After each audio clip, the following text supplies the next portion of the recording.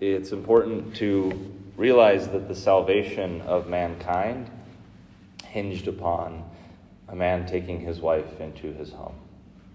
It hinged on normal family living. The majority of the Lord's time on this earth was in a normal home, being obedient to mom and dad, working. In the day-to-day and the mundane, salvation was occurring. That's what we're returning to. So how beautiful that we have Joseph as a patron for this final Mass. Because we often think of him and his holy death, his happy death, that he had Jesus and Mary at his side.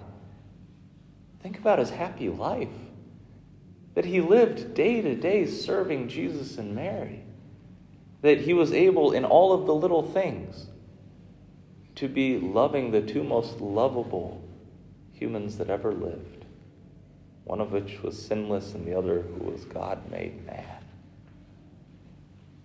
That's what we return to.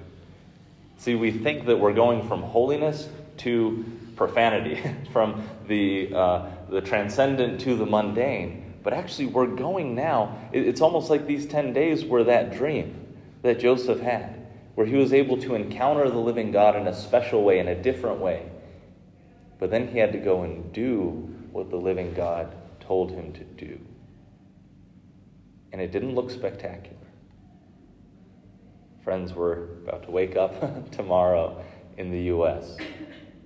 May we be journeying with Jesus and Mary so that we can tap into the joy of Joseph.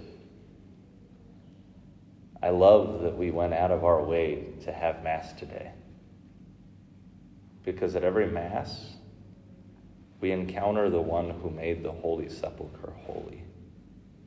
All of these places where we think, I was able to encounter the living God here. He stepped here. Friends, he steps into your very self, into your body and your soul every time that you receive him. You're not leaving the Holy Land. I mean, geographically you are. But if you have that daily prayer, if you have that frequenting of the sacraments, you're journeying even deeper into the Sacred Heart in your own heart.